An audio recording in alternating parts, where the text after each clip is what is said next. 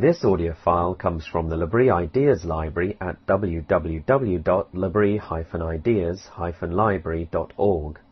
The library contains over 1,000 lectures and discussions which explore questions about the reality and relevance of Christianity. We ask you to respect the copyright for this audio file which belongs to L'Abri Fellowship. The file is for personal use to share with friends, family and colleagues, but please do not publish the material in any format or post it on a website without seeking permission from L'Abri Fellowship. Please note that views expressed in the lecture and discussion time do not necessarily represent the views of L'Abri Fellowship. Thank you. Esther will be lecturing on Seeing Things Introductory, Forays into the Baptized Imagination. I love that we're working on imagination themes because I'm going to be actually touching indirectly on that tonight. But I think there's a great dearth of development of a Christian view of imagination in the evangelical church today. So that's wonderful to have. Now, how do I go forward? There's an outline of where we're headed. Now, I heard Ben wasn't going to make it yesterday, I guess, and wondered what would I want to do. And this is a bunch of ideas I've worked on a long time ago. Some of them are in the book that I've written, Beyond Identity. But I've wanted to put together guilt and shame and their interaction with each other, and to emphasize how both lead into the gospel and make a wonderful contribution to the downside of our psychological experience of ourselves. So there's no way of avoiding the downside of what I'm talking about tonight, guilt and shame. These are really heavy issues. So to forge ahead here, there's a wonderful verse in the Bible that I've always loved. And some people, when I quote it standing alone, some people say, that's not in the Bible. And that's interesting to say. It says, I do not understand myself. That's Paul in Romans 7. I don't understand myself. I've had people tell me that's not in the Bible. Anyway, it is in the Bible. It's the Apostle Paul reflecting on himself about his inability to do the good things that he wants to do, and his inability to stop doing the bad things that he wants to not do. And he's a Christian. He has this power of God, and yet there's a lingering spirit or presence of the power of sin within him, which foils him again and again in terms of accomplishing what he wants to do, experiencing what he wants to experience, saying what he wants to say. And I find that wonderful because it means it's okay for me to not understand myself. It's okay for you to not understand yourself. It's okay also for us not necessarily to understand each other very well without a lot of work, without a lot of thinking through and talking through. I love it that the Bible is a deeply realistic book. It's not avoiding any of the downside of life, the difficult things of life that many religions frankly avoid, and many versions of Christianity unhappily avoid. It struck me when I first read the Bible. I read the Bible in one dose for 3 days. And after I first really collided with the Christian faith, wrote down everything I didn't agree and believe in it. But the thing that struck me is that, good grief, this is a really negative picture of a bunch of bums of people, except for Jesus. You know? And Jesus just stands out. The rest of them are just losers. On so many, just the heroes, the religious heroes. Religions of the world lift up their heroes, and they're on pedestals, and they're here and they're there, and they're to be fell down before and worshipped. And the Bible, good grief, the best of them you can find in Hebrews 11, you know, and the chapter to do with heroes, and they're rapists and liars and terrified and backing off from faith and all sorts of things at other times in their life, but somehow, despite all that, stood and served God heroically in all sorts of times in their lives, enough to make a difference in the whole history of their nation. So I do want to clarify how these two emotions and theological realities relate to each other. And that might help us to live well in the light of God's truth. I think it's important because shame and guilt potentially hold extremely negative messages to us about ourselves. These are both felt and experienced ourselves about ourselves. We deal with each one daily. Guilt and shame. Feeling guilt and shame are both unpleasant experiences, but they're also different from each other. From their use in the Bible, they're not so much different in terms of the qualities of the emotion that they are, but they point to two different ways we're being evaluated, two different yardsticks, as it were, two different measures of who we are, how we live, how we behaved, with fascinating interactions between them. An interesting way to learn or to sort of clarify the meaning of words is to contrast them to their opposites. And that starts you right off with a bang with these two words. In the Bible, the opposite of guilt is moral innocence. That's fairly straightforward. But the opposite of shame is not moral innocence. The opposite of shame, again and again and again through the Scriptures, is glory and honor. Glory and honor. What we might call greatness or heroism in our language today. God says, in judgment, I will turn their glory into shame. That's talking to someone who's an idolater, who glories in all the wrong things. I will turn the very thing you glory into shame, into its opposite. Or, speaking of one whose life's values are upside down, God says, they glory in their shame. Exactly reversed in terms of glorying, valuing something that is their shame. So guilt is falling short of moral innocence. Moral righteousness is felt as we transgress God's laws, or maybe the rules of our own culture and family, whatever we come up with that may not be part of God's law. But shame is falling short of glory or honor, which also comes from God, but from our culture and from our family background and so on. So we have a mixture of both these centers of measurement that are from the Scripture and also perhaps corrupted by our culture and our family experience, whatever. The experience of dishonor being unheroic. I want to speak of three ways that guilt and shame relate to each other. Were there any extra of those? Great, thank you.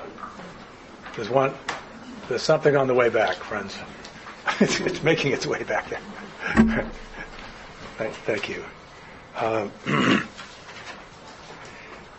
Guilt and shame relate to each other in three different ways. They can be in sync with each other, in focus with each other.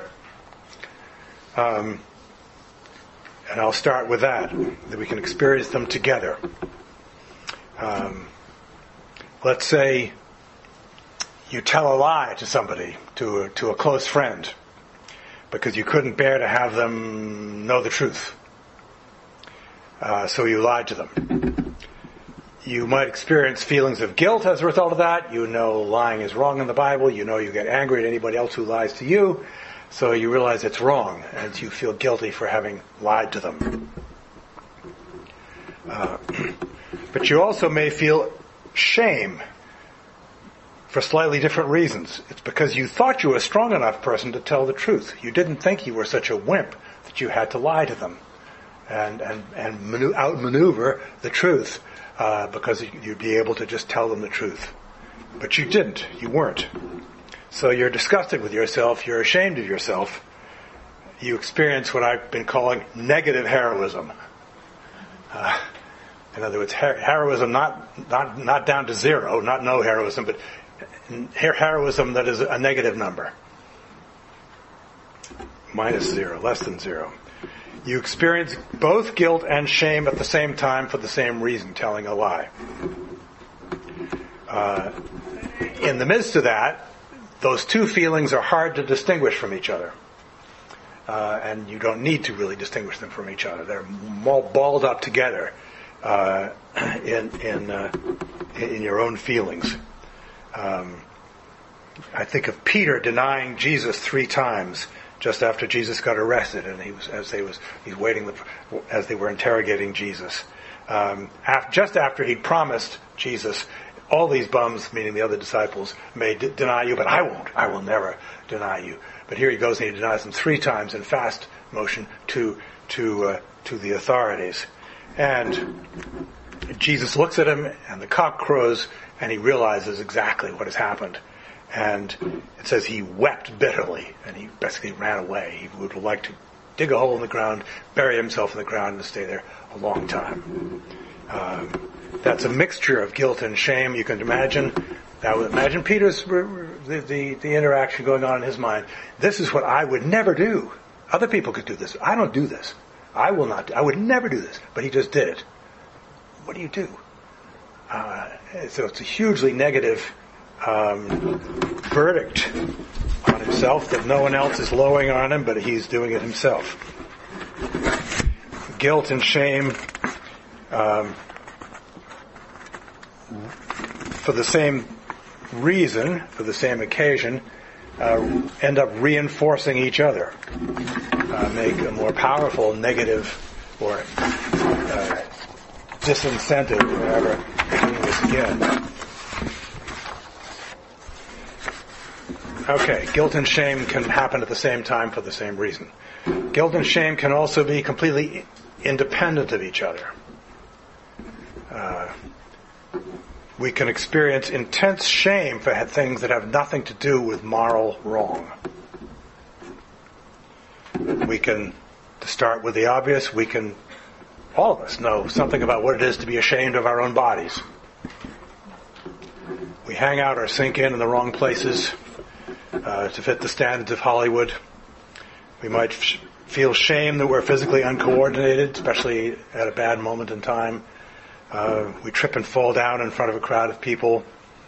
We're meant to be very dignified or whatever, and we do something ridiculous. We spill soup on somebody's rug. We do all sorts of things, and which we don't plan on doing, but which make us feel ashamed of ourselves. For football players, it's always a subject of shame to drop a pass in the end zone. You don't drop a pass in the end zone, but if you do, it's really a bad thing.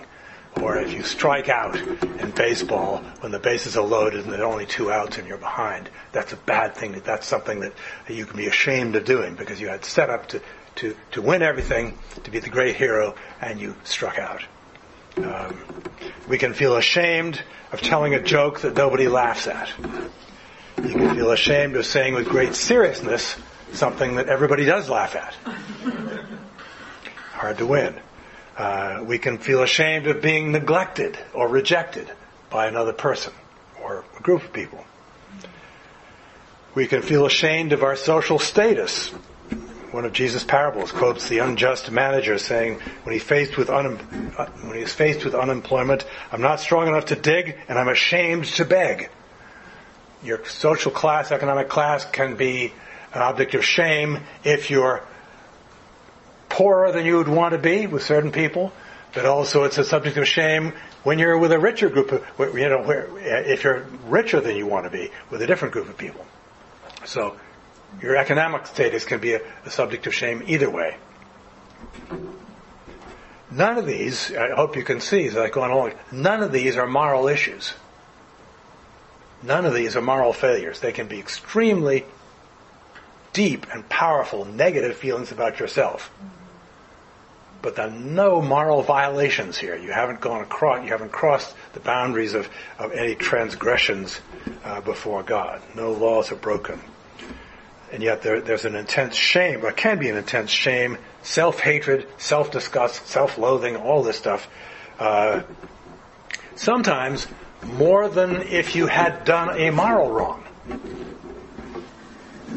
Or sometimes shame for what you look like, what you said, or something that isn't moral problem, but where you feel deeper shame than if you'd made a moral, a real sin. We can feel unacceptable, defective. This shame tends to distract us from moral issues, it is there despite its freedom from any moral reality at all. Okay, that's the second interaction between guilt and shame. They can coexist together for the same reason. They can exist quite independently. The third is that shame and guilt can work against each other. They can pull you in opposite directions. You can feel ashamed of doing the right thing or not doing the wrong thing. I always think of Dickens' novel Hard Times, where one of the characters was trying to seduce this woman, the wife of somebody else, who's a bit of a jerk, so you wonder. But they're set up for a time when he's going to pick her up and they're going to go and run off together. But at the last minute, she decides to be faithful to her husband. And he is shattered to have failed at adultery. In other words, he's failed at being the heroic stud. And he's shattered because she left and the whole plan run off together has just exploded. But deep self-hatred as a result of that. The strongest example, maybe it's only one of them in the New Testament, is that Jesus warned that we can be ashamed of knowing Him. Luke 9:26. Amazing.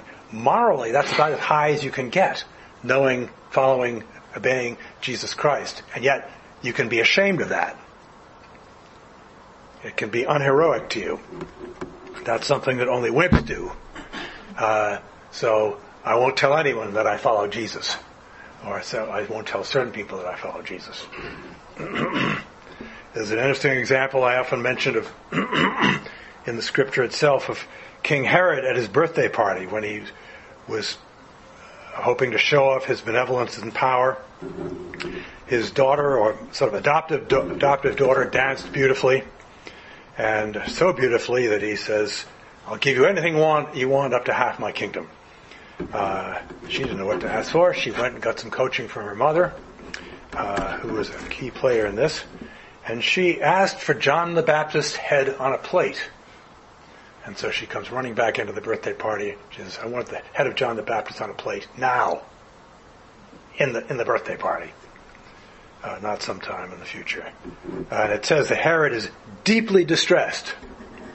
Now, if I had more time, I would have read this and then asked you, why was he deeply distressed? What was going on? What was the nature of the conflict? And that's an important thing. You see, he was caught between his sense of moral conviction that John the Baptist is a prophet of God, a godly man. He listened to him. He called him in. He talked to him a lot. He's listening to John scared the wits out of him. Some verses sound like he was, Herod actually liked him and wanted to spend time with him. Others that he hated him. But he obviously had respect. John the Baptist was a prophet of God respected by the whole nation. But he had just made this huge promise in front of all the beautiful people in Jerusalem. How could he say, "Oh, I can't give you that. Can you ask for something else?" in front of all these people who are looking to the great Roman leader who's certainly not going to let some pipsqueak like John get in the way of his, in terms of Roman law. He wasn't a pipsqueak at all in terms of Jewish religion. He was much better known than Jesus was, actually, at that time. But a no-count person to Herod, why would you let that stand in the way of answering your promise to your own daughter? So he's greatly distressed, caught between his moral convictions and his need to be heroic in the eyes of all the people who are there. And you know how the story worked out. His desire to be heroic outpulled his desire to be moral. And he had John's head delivered, brought to the birthday party on a plate. This is a question of being caught in the crossfire between one's moral principles and one's desire for heroism. And when they're both in very different places, we can expect to meet crossfires at unpredicted times. Okay, I want to go on and see how this works out. Sometimes they work together, sometimes they work independently, sometimes they work against each other. It's rather like if you have two bosses who most of the time agree with each other, but not always. And it makes life difficult. One says turn right, the other says turn left. What do? You're stuck in having to disappoint one of them at least. But as fallen people, we are disintegrated. We don't have our ducks all in order in terms of the measuring sticks that we look to of how we live our lives. They're not all neatly stacked and in nice piles where they're meant to be.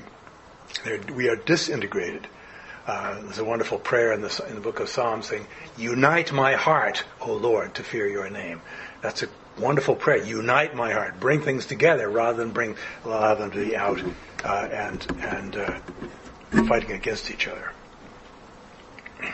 So your moral principles, to look more seriously at a little more detail what we're talking about here, are basically much easier to identify than heroic ones. They may not. That's not because they're easy, but it's because we don't think much in terms of heroism. We're more used to thinking of morals. We think, there they are in the Ten Commandments, there they are in the Sermon on the Mount. Okay, we know what they are. And we're more familiar with categories of morality than we are categories of glory, honor, and greatness, heroism, excellence are much more fuzzy, I think, in our minds. And besides, we think heroes are things for little kids, and nobody after the age 10 bothers with heroes. Total rubbish. But it means we're unskilled in maneuvering around the world of the imagination that includes our heroes, and that is at work in us all the time anyway. So we have moral principles which come from the Ten Commandments and all the rest of the Bible, Old and New Testament. We obey them, and we also break them and transgress them. When we do, we're found guilty, whether we feel guilty or not. We are guilty when we break them. Feeling guilt often comes from breaking God's rules, but also from and calls for punishment, creates a fear of punishment. But we also deal always with rules that we have in our heads that may come from our culture, our background, more than they do from the Bible. So we're always dealing with that somewhat confusing standard. Along with God's laws, we're apt to, again, as I was saying, we have to have a mixture here. The experience of shame comes from violating your sense of what is glorious, honorable, and heroic. It may very well, as I said, with lying, come with breaking one of God's laws, but it may be rooted in all kinds of other things that you transgress. The real thing is it depends on whatever represents to you honor, glory, the heroic, greatness, excellence. You would like to be that way. You would like to be that sort of person, not this sort of person. As you think of, I got into this and interested in this, in working on the whole theme of identity. A key part of your identity is, who are you trying to become? Who do you want to be as you grow? What sort of model do you shape yourself around as you look into the future, when you try and realize something in your own future? It doesn't mean that we all have heroes whose names we know and we put posters about them on our walls. That's fair enough. But heroism is much more slippery than that, and involves maybe many people, and yet has great power in us. And again, the ideas of heroism come from a mixture of things that we get from the Bible, maybe, and the Christian faith, but also are internalized from our culture. You have many stories stored in your head and heart. You would like your life to be this kind of story. You would not like your life to be that kind of story. And we have hundreds of stories stored in us from our experience, from what we've read, from movies we've seen, from everything. Heroism is about narrative. Heroism is about story. It's not just about single moments or isolated acts. You want to grow to be like this person, not the other. Your imagination is completely engaged. Any sense of heroism, you're using your imagination because it's in the future, the idea of what you would want to become, and you don't have it there to see. Your imagination is what you need when you don't have something to see in front of you. It's what your mind can make and invest in the future. Your heroes have to do with your engagement in your future. If you don't have heroes at all, you're relatively disengaged with your own future. Your imagination is disengaged with your future.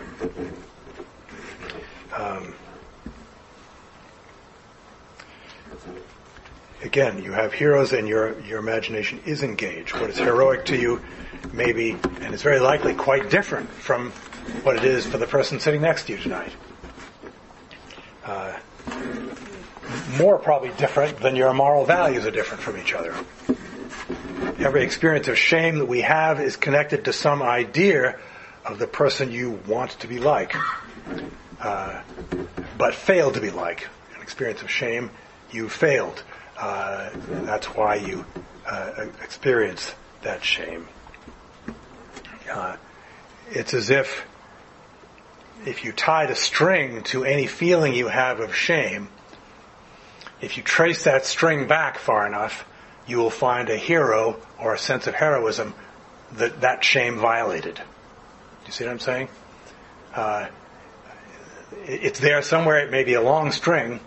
It may be hard for you to trace it back, but there'll be some heroic model that you fell short of.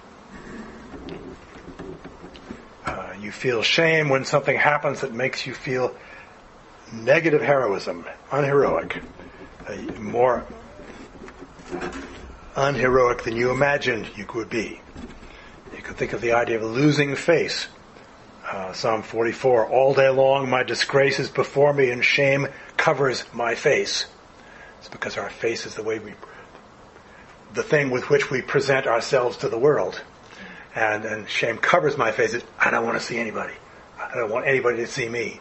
I want isolation. I want to dig a hole and stay in it. The feeling of shame, depending on this whole subject, I don't have time to get into the very variety of different ways shame can come at us. It tends to reduce you to the thing that you're ashamed of. I mean, in other words, that's all there is to you. You think of what your failure is that made you feel ashamed. Okay, that's you. That defines you. That's who you are. That's the huge lie that shame tells us. I'm not saying that's true, but that's what we can experience. A strong form of shame tells you shouldn't even exist. You should disappear. You're not worth it. You're a mistake. But because the one thing is absolutized and made to cover all of who you are. It's a famous example from a passage from the old French existentialist philosopher Jean-Paul Sartre. Being in nothingness, he says he describes a person in a hotel corridor back in the day when hotel rooms had keyholes and keys. When you opened a hotel room door with a key rather than a card, you could look through the keyhole and see what was going on in the hotel room. And he was living at that time. And he says you're intently concentrating on looking through the keyhole in somebody's door, concentrating on what's going on inside. And then suddenly, you hear a footstep behind you. And there is somebody watching you as you are a peeping Tom, as you are eavesdropping on someone else. He calls that an experience of shame, because you know that you are not a peeping Tom. You know that you are certainly not a voyeur. Of course you're not. That's not who you are. Of course. But there you are. There you are, feet flat on the floor, and with somebody watching you. And it'd be something totally different to take out a pistol and shoot out the lock, break open the door and arrest the people inside as a proper policeman would, or whatever there is to do. John Wayne would kick down the door, whatever. That's fine. A different whole model of heroism. But this is not to be caught as a peeping Tom. And the issue with shame, you see, is not just public embarrassment. Some people deal with shame as if it's, rather than private, it's a public embarrassment because you're ashamed before other people. It is that makes it worse, but it's almost more deeply between you and yourself. You were disappointed because you thought you were more heroic than you actually turned out to be. There may be some other people involved too who point the finger at you or not, but that's not the central thing. The central thing is your loss of trust in yourself, your loss of trust in the version of your life story that gives you a sense of your own value. And so with guilt, you're breaking God's rules. With shame, you're breaking the story of your life that is made up of what you and you hope God hope for. The problem with our heroes is that shame totally depends on who your heroes are. Because it's what to you seems heroic. It is your heroes that make you feel ashamed when you don't live up to them. If nothing is heroic to you, nothing has honorable, glorious, or is glorious, you wouldn't feel shame for anything. You would be what, again, the Bible calls shameless, which may be a worse problem. We can touch on this later. But not so many people are as completely shameless as they might think. Many people follow Nietzsche in ridiculing heroes, but hold Nietzsche himself to be the hero. So he's the hero for gazillions of people who follow him by not having heroes.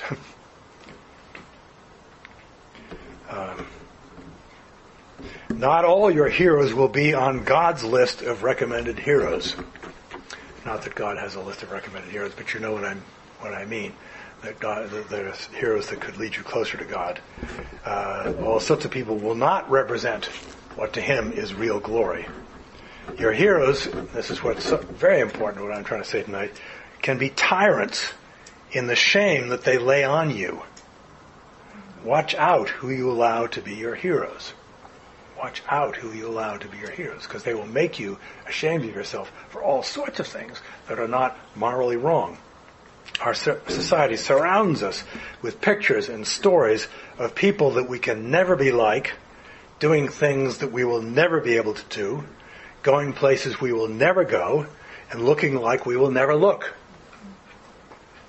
Our media shows us women who are always poised, calm, beautiful, thin, gracious, intelligent, attractive to men, and in control. Shows us men who are never afraid, who never make stupid mistakes, always have a cool response to any situation, are always attractive to women, never are awkward, weak, confused, or lonely. Now, these people do not exist on this planet, and yet they exist in our imaginations if we allow them to be there, and make us feel miserable. They do not exist on this planet, and they never have. This is not, we're going to the dogs now, and no one's like this. They never have existed. But they can make us ashamed of ourselves, disgusted of ourselves, loathing ourselves, ashamed for falling short of them. If these people are heroes, they will make us feel weak, helpless, boring, and ugly. And ashamed of ourselves for being all those things. People always complain about the younger generation, but it's the older generation that has created for the younger generation a whole pop culture where what is heroic is sexiness, popularity, and shopping. And in that they make billions off the younger generation, and have for several generations, and will probably continue. But selling this notion of heroism, or these notions of heroism. If you don't measure up to the pop culture's ideals, they'll make you ashamed of yourself for not at least buying their stuff, which would help you get there. If we get our moral principles from Jesus and the Bible, say from the Ten Commandments, the Sermon on the Mount, but our sense of glory from Hollywood, Madison Avenue, or Wall Street, it puts us in a crossfire. I think of it as having one foot in the Sea of Galilee and the other foot in Southern California. And it's a long stretch between those two, and we will feel it as we try and live in that way. It's not a good position to be in. As a result of this, many will feel ashamed of ourselves for all sorts of things that are just being who God made us to be and living out what we think God has made us to live out. If we get our moral principles from Jesus and the Bible, but we also get our glory, honor, and heroism from Jesus and the Bible, we will no longer have two bosses. We will no longer have two measuring sticks by which to measure ourselves and to argue and to get us in a crossfire. Because Jesus is our ultimate hero as we read the Bible, one who lived life as it's meant to be lived. In the life of Jesus, you have human excellence. If you want to know what human excellence is, read the Gospels and read them again and read them again and study them and see what his life is like and listen to what he says about imitating him, because he says to imitate him and it teaches to imitate him, not just by wearing sandals or something or having long hair, but specific things that are taught. Like there are basically 6 things that we're told to look to in the life of Jesus: his love, his humility, his service, his forgiveness, his willingness to suffer unjustly, and his courage. And not that those words are magic, but those realities spin out into all sorts of other words as well. You find all that in the fruit of the Spirit. You find it in the Beatitudes. So you have a 3-legged stool in a way of how moral life is taught in the New Testament. You have the example of Jesus, you have the teaching of Jesus, you have what the Holy Spirit is doing within us, and the fruit of the Spirit, all pointing to the same kind of person, different words, different reality, different approaches, ways, but 3 different mediums of approaching us in our own growth. If this is what we want, it is from the Holy Spirit, and it has a great power to change our lives. Now, I want to look at the diagrams that I've given you. These lovely, wonderful diagrams. I would have put them on a PowerPoint, but I didn't think I could get all my doodlings in the PowerPoint and still be legible by you. So, the first one, the top one, that says integration of self-evaluation, that's the perfect Christian, by which I mean moral goodness to that person is what is moral is also heroic. What is moral isn't unheroic. What is moral isn't irrelevant. What is moral isn't boring. What is moral is heroic. What is immoral, sin and guilt, is unheroic, is shameful, is folly, and so forth. So success is moral goodness, failure is sin and guilt. That's having your act together. It's holding what I've said, morality and honor and glory together. But so moral goodness is, as Jesus says, hunger and thirst for righteousness. Moral goodness isn't just, okay, it's there, yes, I know right from wrong, I know what's right, I can follow that. But it's hungering for what is right. It's delighting in what's right. It's desiring what is right. And undesiring what is wrong. Like on the top here, from moral goodness, and I think I wrote this on the next diagram, it's filled with aspiration. The 2 big words here acting on our imagination are aspiration and aversion. There's an aversion for sin, guilt, folly. I don't have time to develop it tonight, but I mentioned folly here because that's what the Bible gives us to help us chase out the wrong heroes is the fool. And I'll get to that. So turning over the second page. And this is who we are as we really are, where there's a division between our morality, moral sensibility, and our sense of glory, honor, or heroism. You see, I've pulled apart to the right and to the left two parts of who we are. The center of that diagram, this is the disintegration of self-evaluation diagram, the second page. The center is sort of shaded. You see the way the center is kind of shaded in? The center section, the middle section. That is exactly as it was on the previous page. That is how it ought to be. In the Christian's life, there will always be some of us that is that way. Depending on where we are, that middle section, where morality is heroic, where sin is unheroic, that will be larger for the more mature Christian. That will be narrower for the less mature Christian. And these lines will be moving all the time. Maybe move radically in one moment or another in decisions we make. So the center section here is as the page before. This is the way it ought to be. But morality and heroism are no longer in sync here, but they're against each other.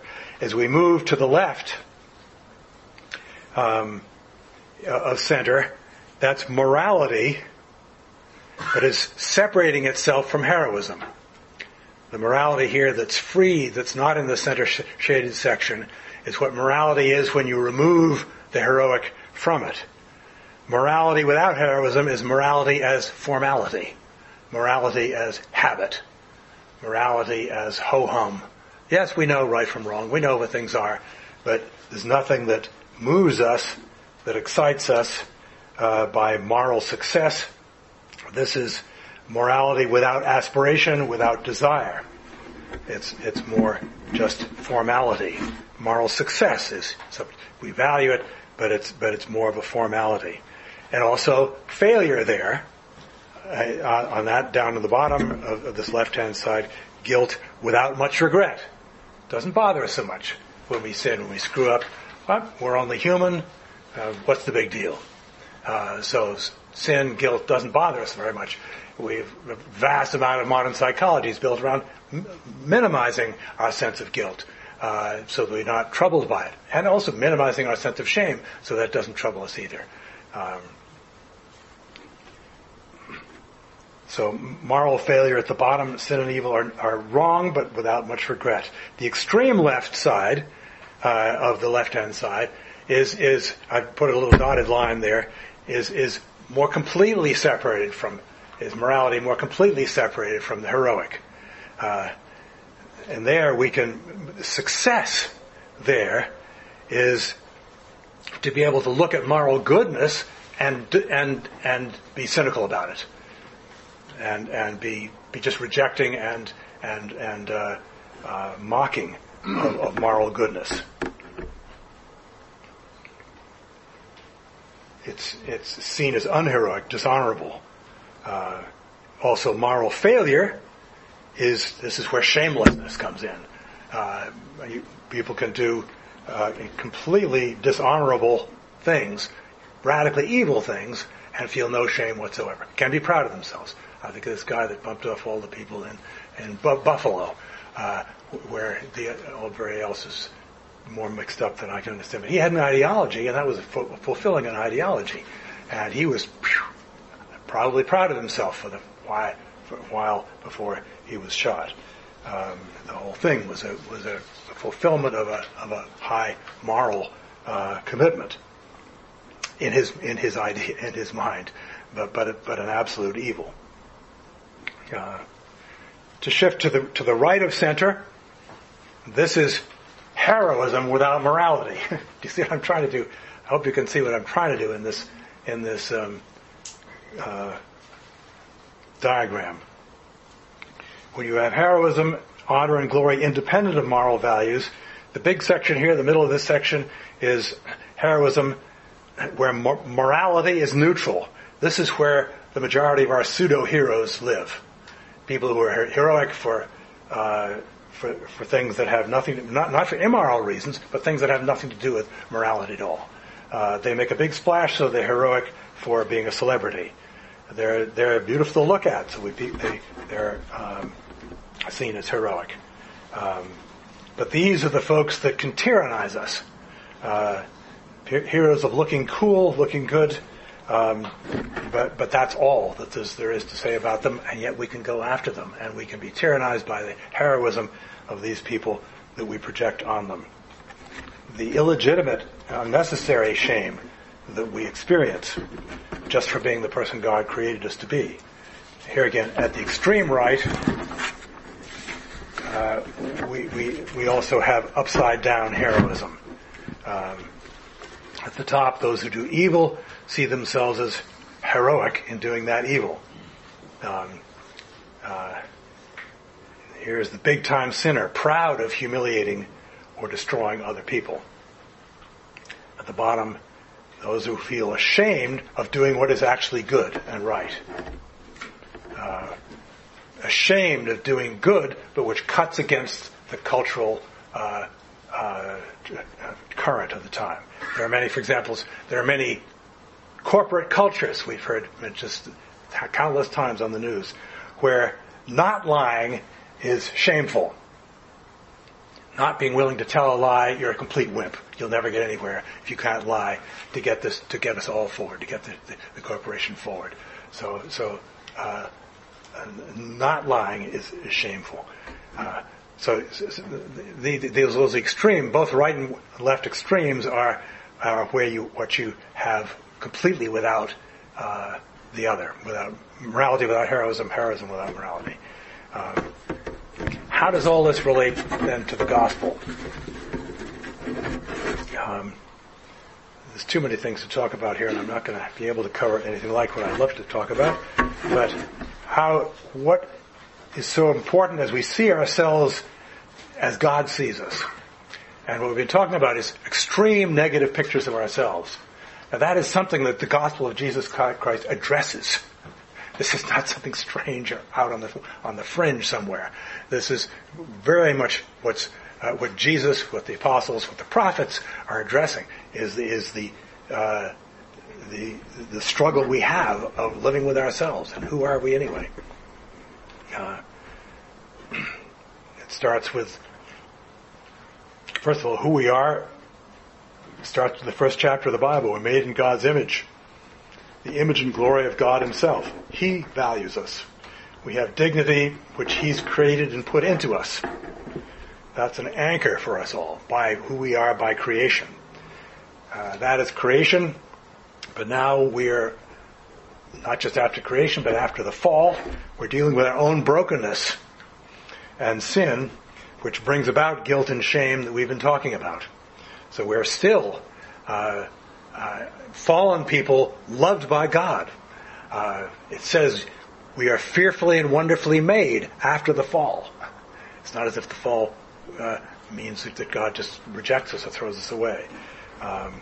We have the question is, though, what does God do with guilt and shame? How does God manage guilt and shame? How does he help us manage guilt and shame? And the gospel of Christ does a great deal here. And one thing that we're very familiar with, I think, or many of us have lived as Christians for very long at least, the coming of Jesus into the world and his death and resurrection. Through that, forgiveness for our sin is offered to us, because his death and resurrection were all about our sin, paying for the penalty of our sin. His crucifixion, he took the punishment that's due us on his own back. The guilt that we deserve, he absorbed that. The result is that as we trust in Christ, we too are forgiven. Not just the little sins, not just irrespectable, non-respectable actions, but big sins, all of them. Paul in Colossians wrote, God made you alive together with him when he forgave all our trespasses, erasing the record that stood against us with its legal demands. He set this aside, nailing it to the cross. So the legal demands that stand against us for our sin, and really stand against us legally, are nailed to the cross and paid for. The cross cancels the debt that's against us. So we can come into God's presence because God in Christ has taken care of our guilt. It's not that we have dealt with it. It's not that we have paid for it. It's not that we have compensated for it. It's not that we have suffered enough for it. It's that He has paid for it so we can come into His presence clean and have fellowship with Him and be taken seriously as human people. Okay, that's more familiar to many of us anyway. What happens with shame? What about our shame? Where does shame take us before God? And here, the gospel of Christ is not just about forgiveness. You can forgive someone and still not love them. You can forgive someone, but as I've often said, not want to take them on your vacation with you. If you are in court before a judge, he can say about a case against you, you're acquitted. Then the case against you is dismissed. You're free. But the judge doesn't necessarily want to spend any time with you, doesn't necessarily care for you, doesn't ask you home for dinner, doesn't love you. They don't teach that in law school. So, but the judge has done what the judge is meant to do. The gospel of Jesus is that He meets us, though not just in our guilt, but in our shame. God's answer to our shame is that He personally accepts us in the midst of our shame and unacceptability. Acceptance includes, but is greater, I think, than forgiveness, or goes beyond forgiveness. It's greater in the sense of it's relational. Forgiveness is more legal. It's more formal and legal. Acceptance is more relational. We've forgiven, but we've been forgiven by a judge who sent His own Son to die to secure our forgiveness, that forgiveness. So our forgiveness is bought by the death of His Son. But then, the judge, after the court is over, takes us home into His own home and adopts us into His family. That is the biblical teaching of adoption. That's exactly what it means. The judge Himself, who loves us, takes us home and adopts us into His own family. Something way beyond just a legal forgiveness, a forensic act that makes us not guilty before the law. This is God taking us into His family. The prodigal son came home in the midst of his guilt and shame. He'd broken all the rules there were before he even left home, let alone we did away from home. Then he came home ashamed because he had just failed the American dream to turn rags to riches. He had started with a great fortune and he managed to turn riches into rags. And experienced powerful negative heroism, a promising young man who just flunked adulthood, but shows up hungry at home. When he returned, his father forgave him, but also loved and readopted him. He had sort of orphaned himself in a way, and his father readopts him. Won't let him resign from the family. Won't just allow him to have food from the refrigerator because he's hungry, but reinstates him as part of the family by giving him a ring and a robe as a valued son and part of the picture at home. This is what awaits any of us who trust in Christ. He will accept us joyfully in our unacceptability, and as complete screw-ups, He accepts us and takes us in and adopts us into His family. In the midst of our guilt and our shame. Not just when we're squeaky clean, but when we've made a real mess of things. I should say a real mess of things, because that's what is open to us. Not just who make little messes of things, people, but who really mess up in a big way. I often read, as I talk about this, one of my favorite passages out of one of Laura Ingalls Wilder's books, Farmer Boy, because it's a picture of her son, it's a picture of Laura Ingalls Wilder's husband-to-be as a young boy who grew up in a farm in New York around 1870 or in the 1870s. So he's 8 or 9 years old.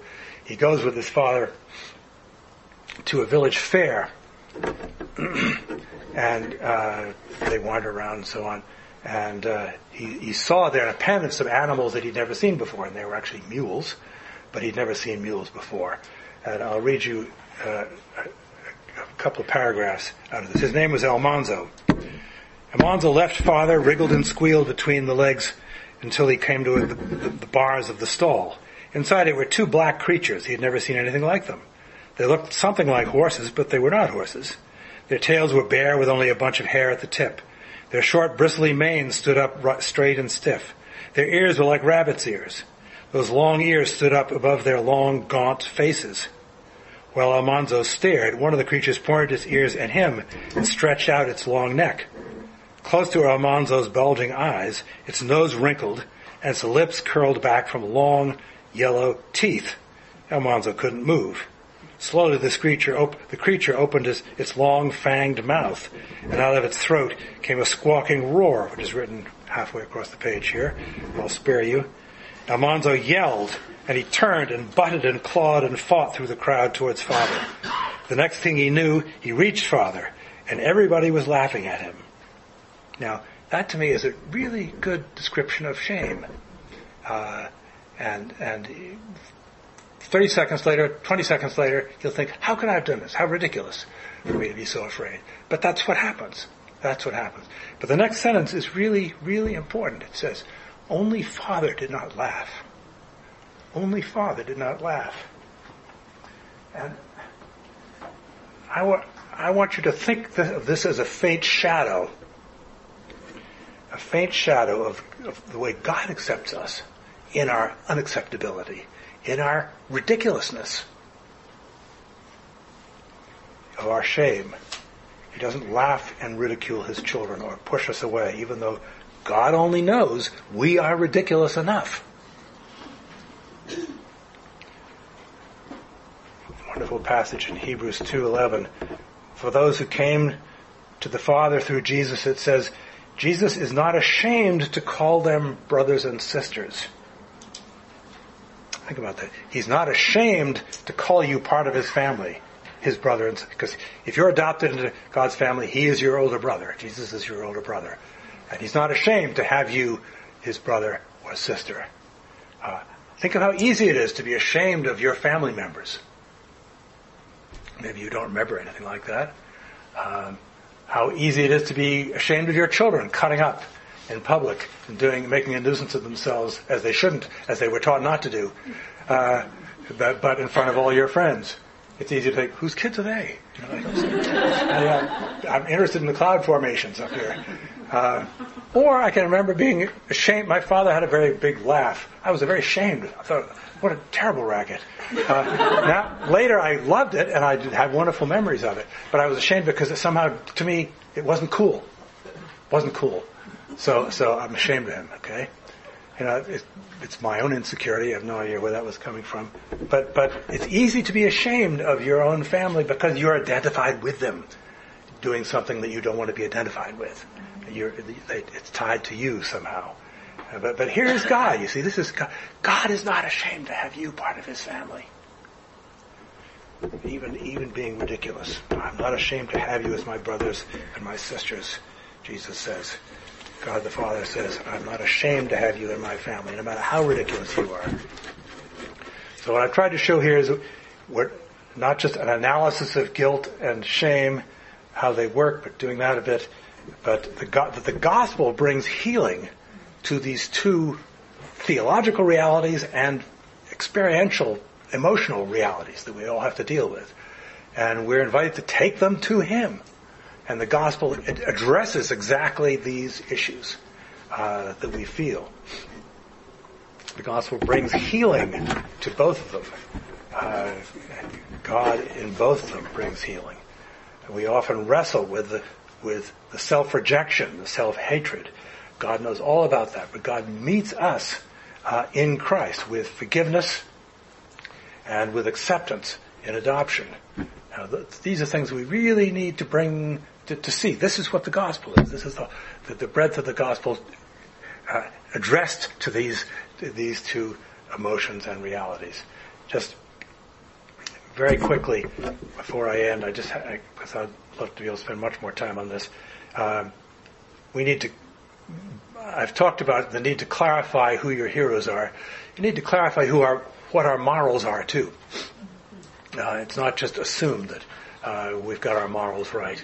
The Apostle Paul you could break down all his letters into two problems. He's trying to deal with some people who want to add to the Word of God, and other people who want to subtract from the Word of God. Most of what he has to say is oriented to one or the other of those problems. In other words, we need to wrestle with not adding to God's Word moral principles that aren't really there, but that are part of our culture or part of our background or whatever, but aren't actually in the Scriptures. And so bind us unnecessarily or warp us in a picture of what we are. But we mustn't subtract from the moral principles of the Scriptures. We mustn't think we are wiser. They didn't really know what we know now when they were writing these things, and so we can throw these principles out. So I need to back up and say it's a lifelong task to keep checking up whether you're standing on the right principles or not.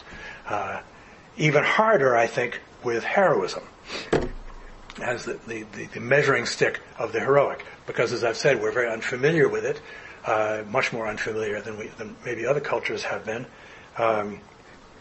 But they're much more slippery. We don't have any 10 commandments of heroism, but have to do with an enormous flexibility in being able to understand people and what makes people work, and what is realistic for me to aim at. There's a wonderful verse in Hebrews 13:7. I think it says, "Look to your leaders, those who brought you the word of God. Consider consider their life and imitate their faith." Don't imitate their life. You'll never do it. You're not them. You don't have their gifts, their background, their whatever, education, their whatever else. But you can imitate their faith, their trust in God, and that will stretch you. You try to imitate their life, and you will turn yourself in knots, trying to imitate all the wrong things. There's something that you can't, that's out of your reach. But imitate their faith, meaning their trust in God. Again, and we need to think of that as we think of the people to who should we imitate? Who should we look up to?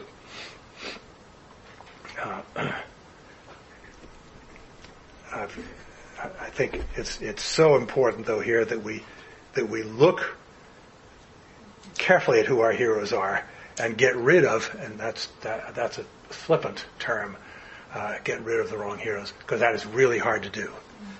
They don't leave when you ask them to leave. It's a huge battle, and that's where, if I had more time, I would try and develop the biblical doctrine of the fool. Because this is imagination. In heroism, we're dealing with imagination, because what you can imagine about your own future. Your heroes live in your imagination. The Bible wisely does not tell you, naughty, you shouldn't have this person in your sack of heroes. The Bible instead gives you narratives of fools, of pseudo-heroes, turning out to be losers and jerks. In other words, the fool always has egg on his face. The fool is never allowed to be glamorous. The fool isn't just stupid at all. The fool is arrogant before God and neighbor. And maybe enormously powerful, maybe very much the hero in all sorts of people's eyes. But one of the ways the Bible gets at us in wisdom literature is giving us examples of the fool being unglamorous. And being the jerk, ending up the jerk. And we would have the same response to the same sort of hero. And do you see what I'm saying? The Bible would aim us to the stories rather than a lecture on how you should make heroes. Look at the stories. Fill yourself with true stories of what it really is like to live this way and to not live that way.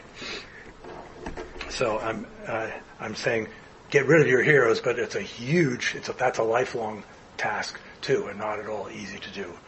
But if Jesus is the real hero, who's revealed in these 6 things I mentioned before to imitate: humility, love, service, forgiveness, willingness to suffer unjustly, courage, human excellence and glory is found in those virtues, in living as he lived. No one was ever shrunken by living those out, rightly understood. No one was ever limited in their human capacities by living those out. They were always stretched by living them out.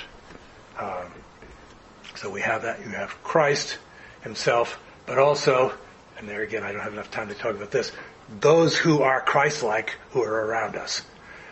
People around us can be Christ-like. No one is very Christ-like, but around us we will find some people who really show these Christ-like virtues, and they're there as visual aids for you.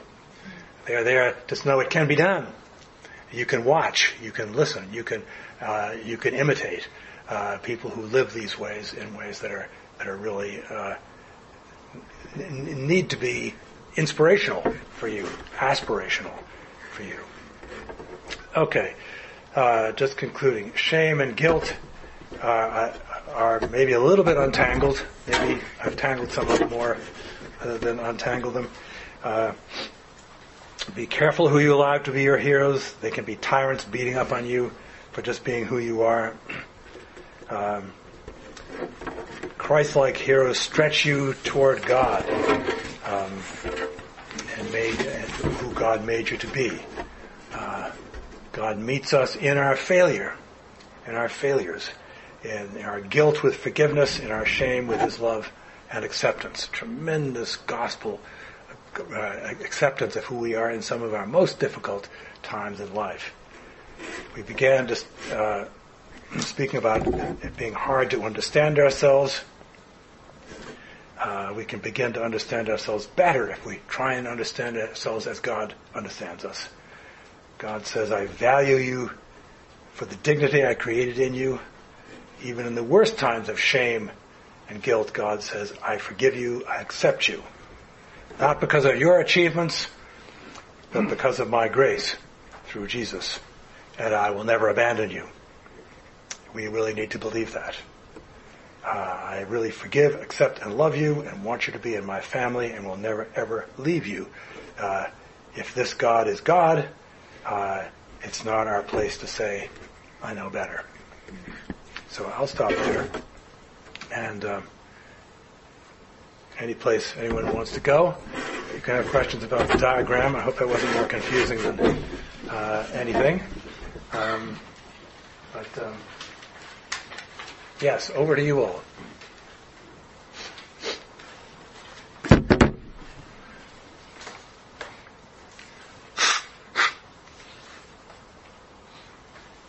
Yeah, Sarah. Thank you, Dick. I, like you, was very moved by Alonzo's father's response. That my father did not laugh. And even just today, I was talking with Abigail about having a sense of humor about ourselves.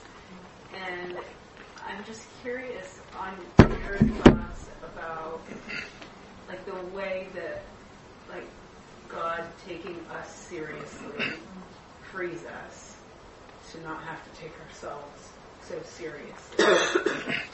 and like what is a good kind of humor about ourselves? Like there's freedom in being able to be like, hey, I'm in the tradition of the holy fool. Great, you know? And that that's different. That's qualitatively different than kind of a self-deprecating, self-debasing humor. So anyway, just because it's fresh on my mind today, and it overlaps, and I'd love if you have. I often joke about, in raising our three sons, if we had tried to do that without humor, some of us probably would have ended up dead, and some in jail. Just because humor has such a wonderful, powerful debunking function when rightly used. But a lot of more modern stuff, I haven't touched at all on modern stuff on shame. It's written on it. A lot of modern preoccupation is how can we avoid shaming people And I think particularly children, parents have a huge capacity to shame them in a way that I think is awful. I don't think we ought to ever try to shame them. We need to discipline them. They may feel ashamed or may not, but to try to bring shame into their experience, I just think is really manipulative and terrible.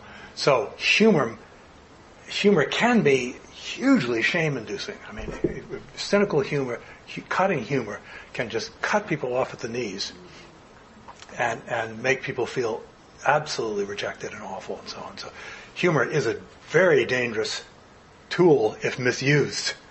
But that's because it's such a wonderful tool to be used right. And I think we can to never use humor to make a child feel ashamed, but to use humor to see the ridiculousness of taking what just happened seriously, because this isn't the end of the world. What happened, you dropped something, broke something, whatever it is, it's not the end of the world. So we can joke about how unimportant it is, and joke together about it, and why not? So much we can make ridiculous, and then it's less serious. Anger can be so, and that's what I mean about going to jail, being dead.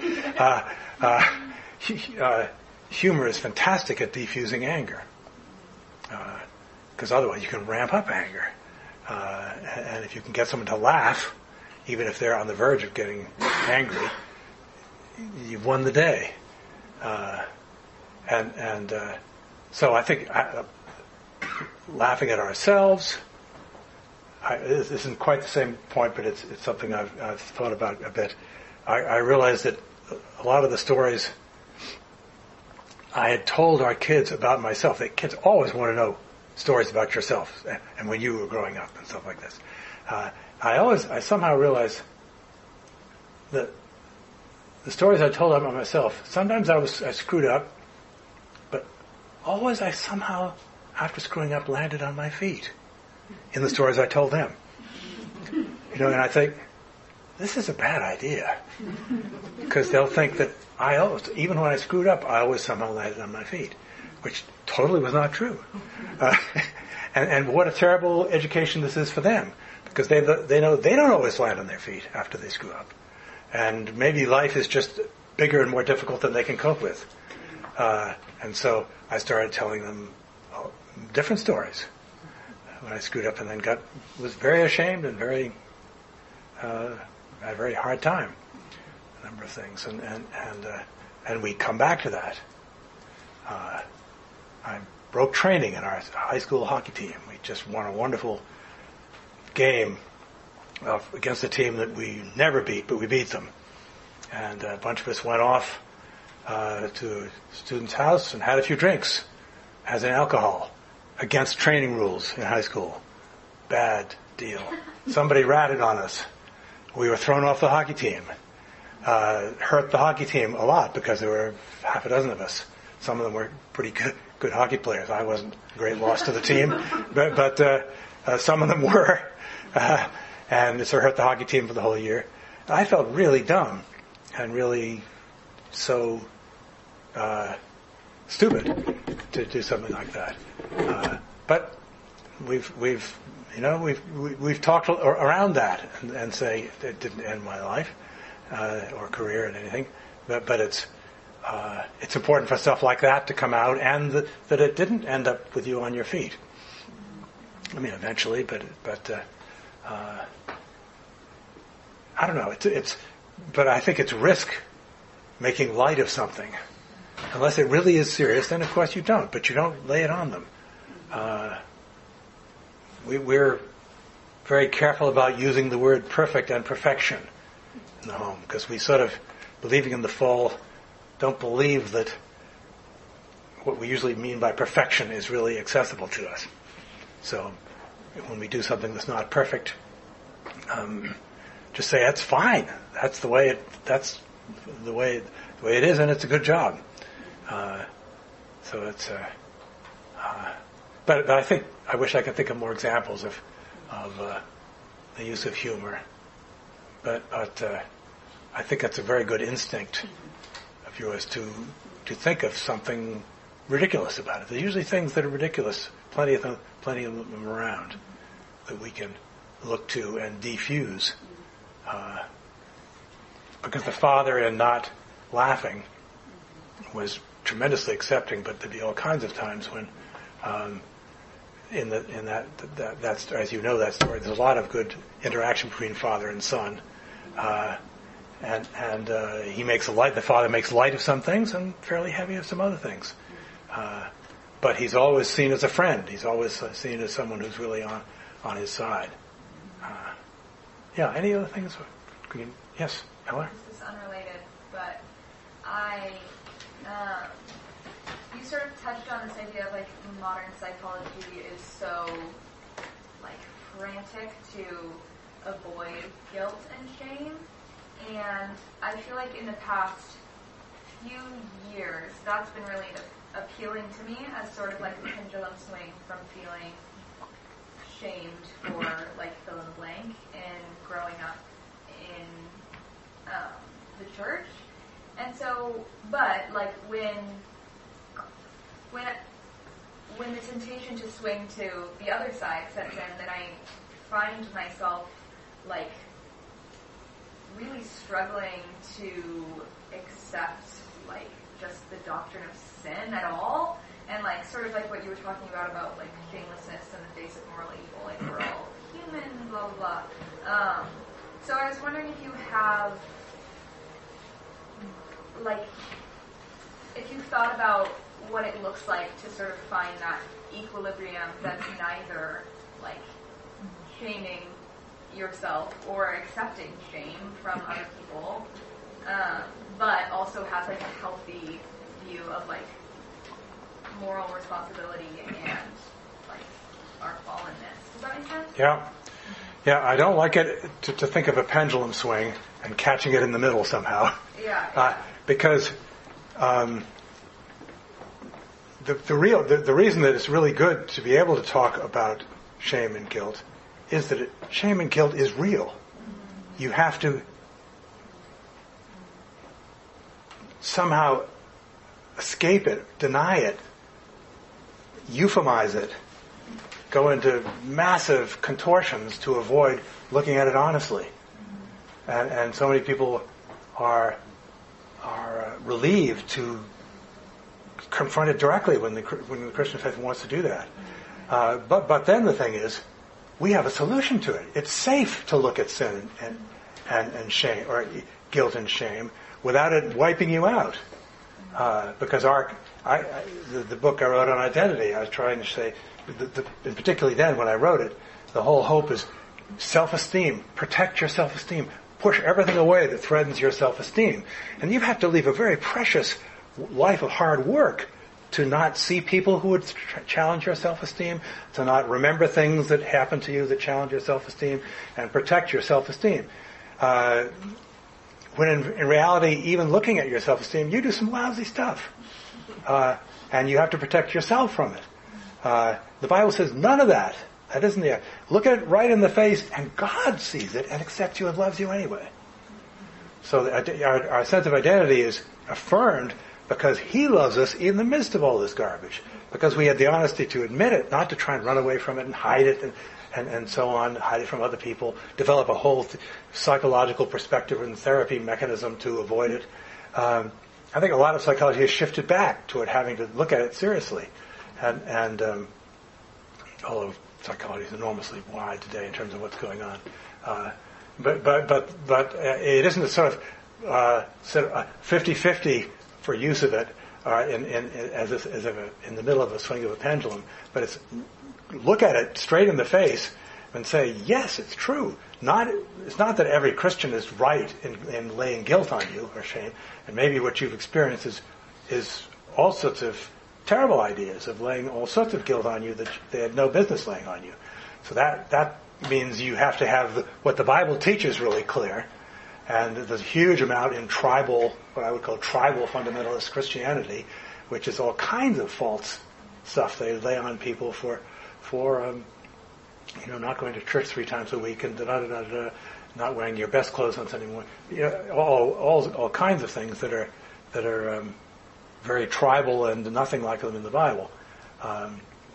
But the main thing is that real evil is something we can look at right in the face and say, God knows that. God accepts. God even knows it's worse than I know, and He still accepts me. And so my confidence is in something nowhere near as fragile as my protected self-esteem, my self-esteem protected from all sorts of counter-influence or counter-messages that would reduce the esteem. But yes, sure enough, I screwed up here and I screwed up there, and I probably will continue in this one. And yet, God is there, and God has already accepted me. And so that, to me, is where we need to be. And then we can sail, because we can go right into the presence of God and know that He receives us and accepts us. Whereas, I think I've already talked about that. There's just lots of different ways that guilt and real evil in the world is not taken seriously. I remember you saw it again with some of these. I remember seeing it after 9/11, but I see it again with journalists after some of these last shootings. I remember after 9/11, a lot of journalists would talk about evil spelt with a capital E as to what happened. What we've experienced is real evil. And later, several of them came out and say, I don't know how I dare to do that, because I don't really know that there's such a thing as evil with a capital E, as if there was evil there. Because without belief in God, what is evil anyway? Who gets to define evil? Who gets to decide what's right and what's wrong, what's good and what's bad, without a transcendent point of reference? You can't. You can say, this seems evil to me, but you see it after these last shootings as well. People coming out and talking about evil that they would be ashamed of talking about because they're secular. They're secular in their whole framework. Now, we don't have that problem. We can talk about evil because with a capital E, because it's there and we're not embarrassed by it. And there's a gospel that is bigger than it. And by talking about evil, we're not saying the human race is a complete loss. Not at all. God hasn't given up on us. So I think the most hopeful and useful branches of modern psychology are figuring out ways of using our moral awareness rather than stifling it. I remember, don't want to go long on this, Bruno Bettelheim was a Holocaust survivor, but who ended up being a Freudian analyst in this country, wrote a fascinating book called Uses of Enchantment. It's about children's fairy tales and the psychological impact of fairy tales. And he said a lot of people today, because you have Grimm's fairy tales and witches who are planning to eat their children and things like this, and monsters in the woods, people today are saying this is utterly traumatic to let children read. We shouldn't allow children anywhere near these books. We should calm them down and so make them nice and happy. And he says, no, that's completely wrong, because we want our children to be happy. We don't want them to be ever unhappy. We want them to do nice things. But they know that they're not always good people. And they know that sometimes even when they are good, they don't mean to be good. They'd rather not be good. And so if we give them only nice sunshine literature, we make them a monster in their own minds. This is a child psychiatrist speaking here, saying how valuable it is the kids at a young age are given the bad stuff to reckon with. Even disturbing stuff like witches eating people in the woods. Woo. Monsters. Sure, because there's a lot of enormous amount of terrifying reality in the world, imaginative, terrifying reality. So I'm unapologetic about being willing and able to interact with the categories of good and evil. I think we hurt ourselves to avoid them. But having said that, it doesn't mean that you haven't been abused by them yourself, by some people who are so inclined. Yeah. Does that make any sense to you? Or? Yes, yeah. Thank you. Yeah. Ellie. Is there the term that comes up a lot in drug use and HIV and obesity and so on is being stigmatized? It seems to me there is a relationship between being stigmatized and shame. There was an opiate in Allegheny County. We were living in Pittsburgh, and they had formed a task force for our community to try to do something. And one of the meetings was a Pittsburgh Penguins player who had gotten addicted, he had a very promising career, and it ruined his career. And at one point, he was in his apartment, and the police came.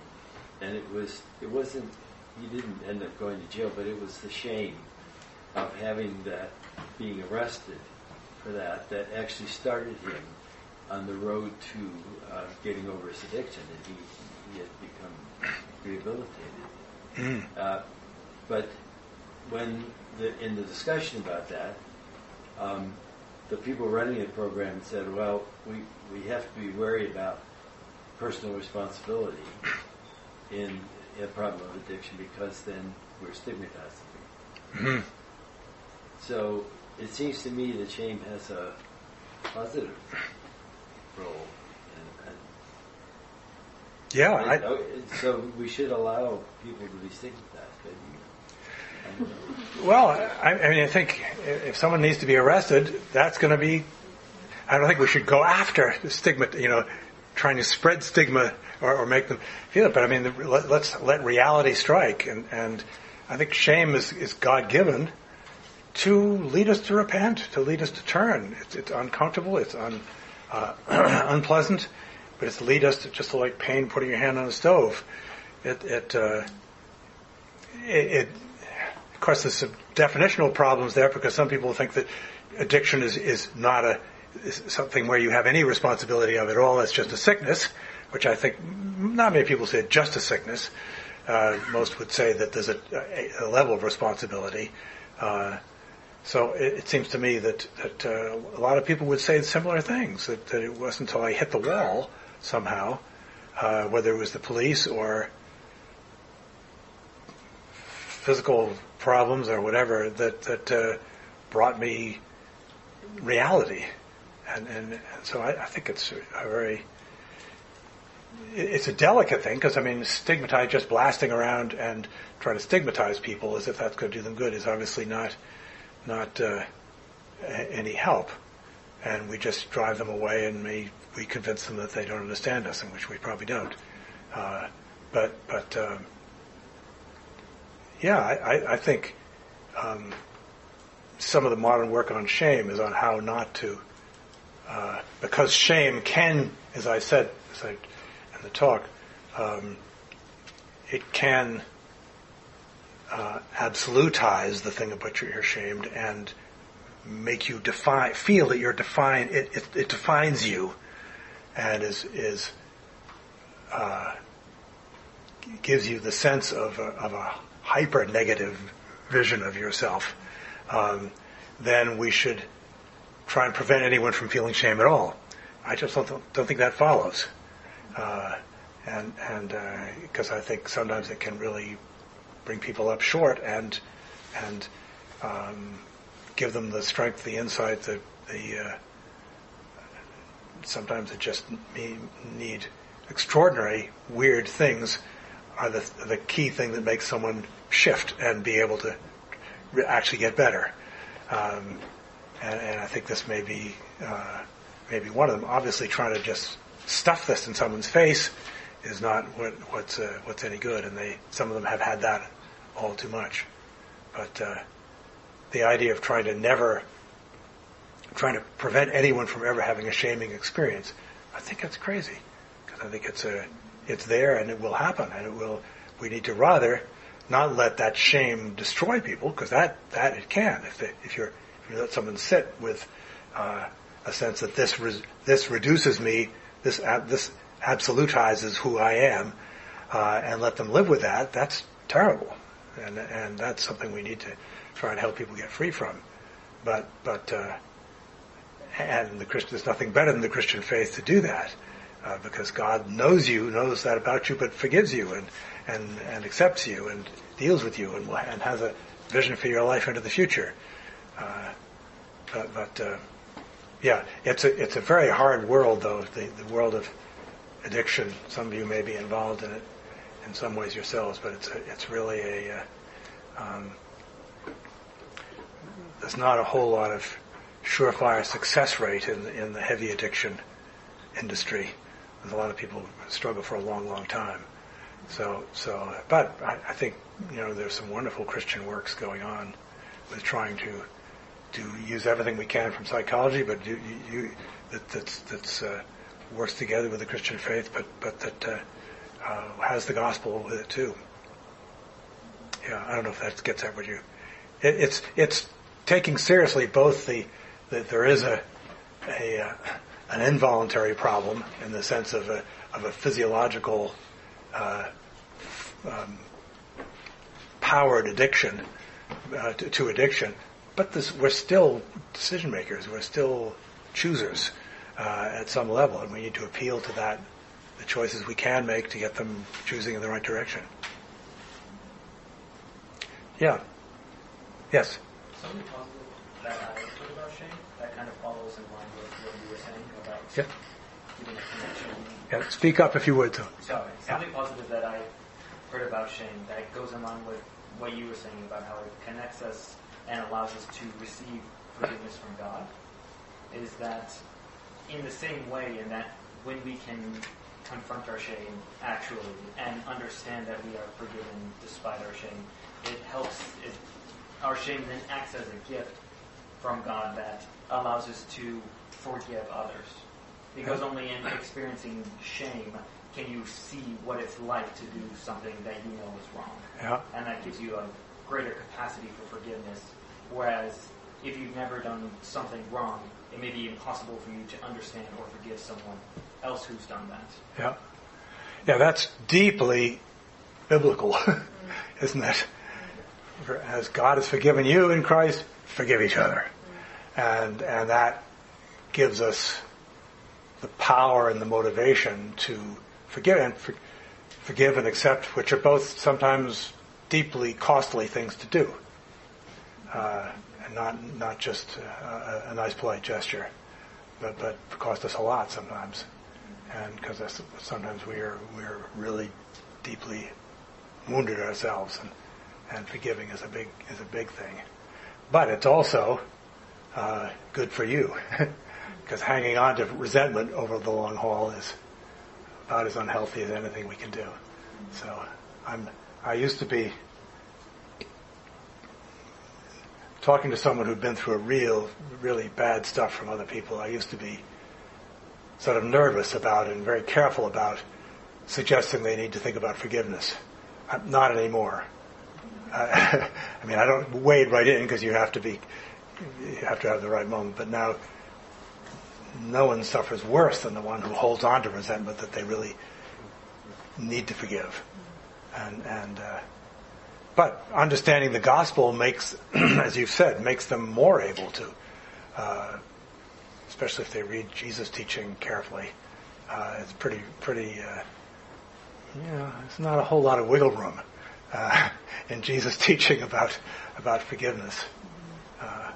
But it's right. I mean, he gets to say, because he's forgiven us, and it was an unbelievably costly thing that he did to forgive us. But that's right, and all these things they're good for us, but they're good as we reach out to each other too. So that's a good point. Yeah. Any other things like that? Yes. I think just something that's come to mind, like as other people have been speaking, is that, like you said, guilt and shame are theological realities, but they're also emotional realities. And like any of our emotions, they're like diagnostic tools. Like what is this a symptom of? Like why? And that's where I found like Beyond Identity and your teaching about this really helpful. Mm-hmm. To be like, I feel so ashamed. Follow that string, like you talked about. Like, what's at the end of this string? Is it an idol actually? Like, is my model that I failed to reach an idol that needs to come down. Yeah, and I think you talk about that in Beyond Identity a lot more. But Yeah. I think that's where the emotional part. It's not that like, oh, if you feel ashamed, like that's bad. And I think that's where a lot of like pop psychology is. It's like shame inherently is a bad thing, so we need to get rid of it as fast as possible. Instead of saying like, well, what is this? What is it for? It's doing a job that's important and healthy for us. And where did it come from? Because if you don't accept shame, you don't trace back where the shame came from. And that, as you said, can be so important to realize that, good grief, I am steered by this jerk that I sort of looked up to, and shouldn't be sort of on the string because of my sick respect for him. But it's such a nightmare in the modern world with such an emphasis on visual images, and I think of the whole just world online. So many things we can connect with, and trying to spend our time making sure our image, our projected image, is what it ought to be in every way. And so it's a huge focus on things that are less than central to what's really important to us. Yeah, that's true. Yeah, any other things we don't want to throw out? Well, have a good evening then.